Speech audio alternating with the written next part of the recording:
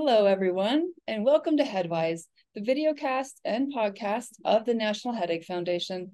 I'm Dr. Lindsay Weitzel. I'm the founder of Migraine Nation, and I have a history of chronic and daily migraine that began at the age of 4.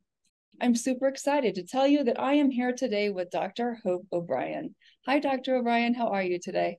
Hi, Dr. Weitzel. It's so good to be here with you. Well, we are happy you're here. She is the CEO and medical director of the Headache Center of Hope in Cincinnati. Dr. O'Brien is a board-certified neurologist and headache specialist. She is also a board member of the National Headache Foundation. And I am super excited to hear what she has to say about our topic today. We see a lot and hear about silent migraine. It's also known as acephalgic migraine, or migraine that presents without headache, meaning it only really comes with an aura.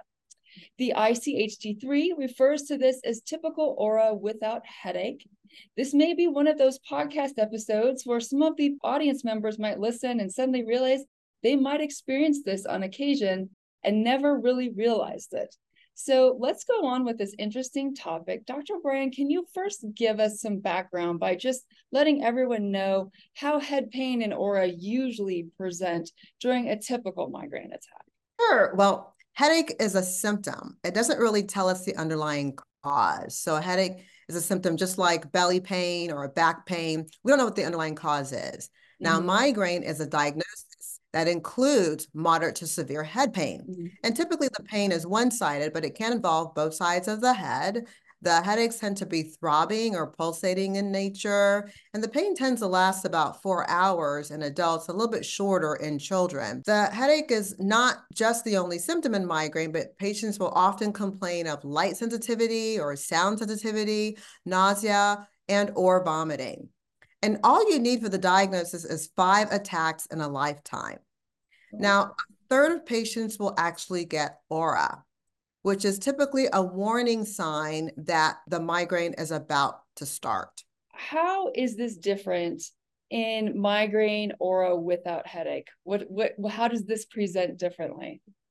Sure. Well, about a third of patients will actually get aura with their migraine, as I mentioned before, like a warning sign. But what aura without a headache is patients will get that typical aura or warning sign without the headache. So the most common warning sign that patients will complain about is visual changes. So they'll say they see squiggly lines or flashing lights, or they may get a halo around certain objects. They may also get sort of a loss of peripheral vision. So those are some of the warning signs. And that's an indicator for patients that I better get ready, a migraine is about to start. Well, the aura without the headache, they'll have those same features, but the headache never starts. Okay. So when someone experiences a silent migraine, what types of aura might they experience? Is it always a visual aura? Great question. No, not necessarily. So there are different types of aura. Visual tends to be the most common. Other types of aura include numbness or tingling, so more of a tactile aura. Some patients may experience difficulty in their speech or language. So those are, the most common types. And in a very rare type of aura, patients will experience weakness or an inability to use an arm and a leg. So that tends to occur with a family history. But again, the most common is the visual. And these aura tend to last anywhere between 5 minutes to 60 minutes. Anything outside of that is what we would call prolonged or atypical aura. Okay.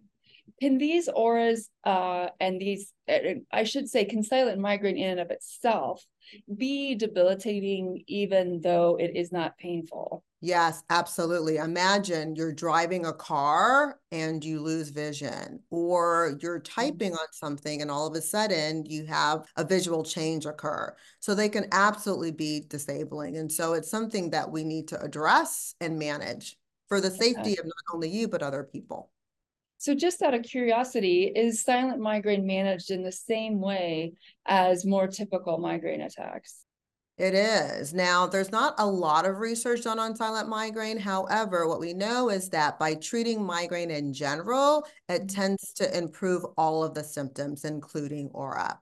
So in patients who can basically tell when a migraine is going to begin, either with an aura or maybe a prodrome, they might want to do some things to prepare themselves prior to that headache starting. There's also preventive treatment that can be started that can help minimize the likelihood of an aura coming or those migraine symptoms. Okay. So just another curious question. Does this type of migraine, the silent migraine, occur in people who also experience regular migraine with pain? Yes, absolutely. And in fact, that is the definition. You have to have a diagnosis of migraine first before we make the diagnosis of aura without migraine.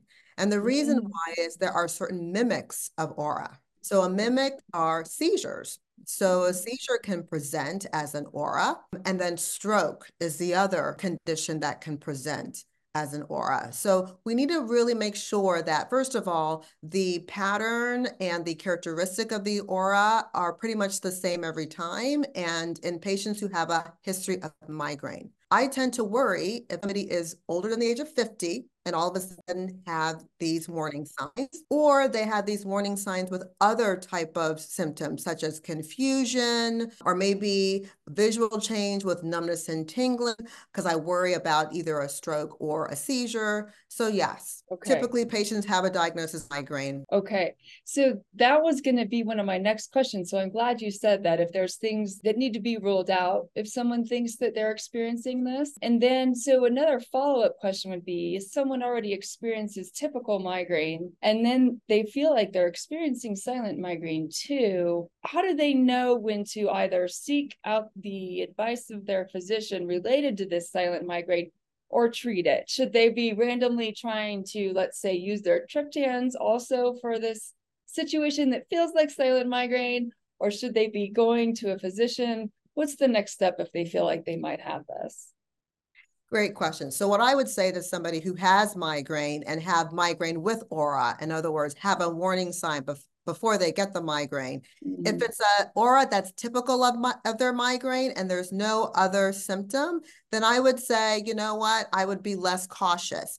However, if a patient develops an aura without the migraine and it's their first time developing an aura, then I would say absolutely it needs to be checked out, especially if it's associated with confusion or numbness or tingling or weakness. Again, we want to make sure that we're ruling out any secondary causes. Any older patients for the first time developing an aura without any headache, again, as you age, your risk for stroke increases. So we want to make sure that we address that as soon as possible. Okay, great. This has been a great discussion. And this is a topic we hear the words, but we don't hear a lot of information about it. So I'm so glad that we covered this. Is there anything else you'd like to add to this discussion? No, except for thank you for having this discussion. And you're right, it's rare that we see it, but I think it's important for your listeners to know and viewers to know kind of what to look for in case there is something unusual that occurs. All right. Well, thank you so much for being here. And thank you everyone for listening in to this episode of Headwise. You all have a great and wonderful pain-free day.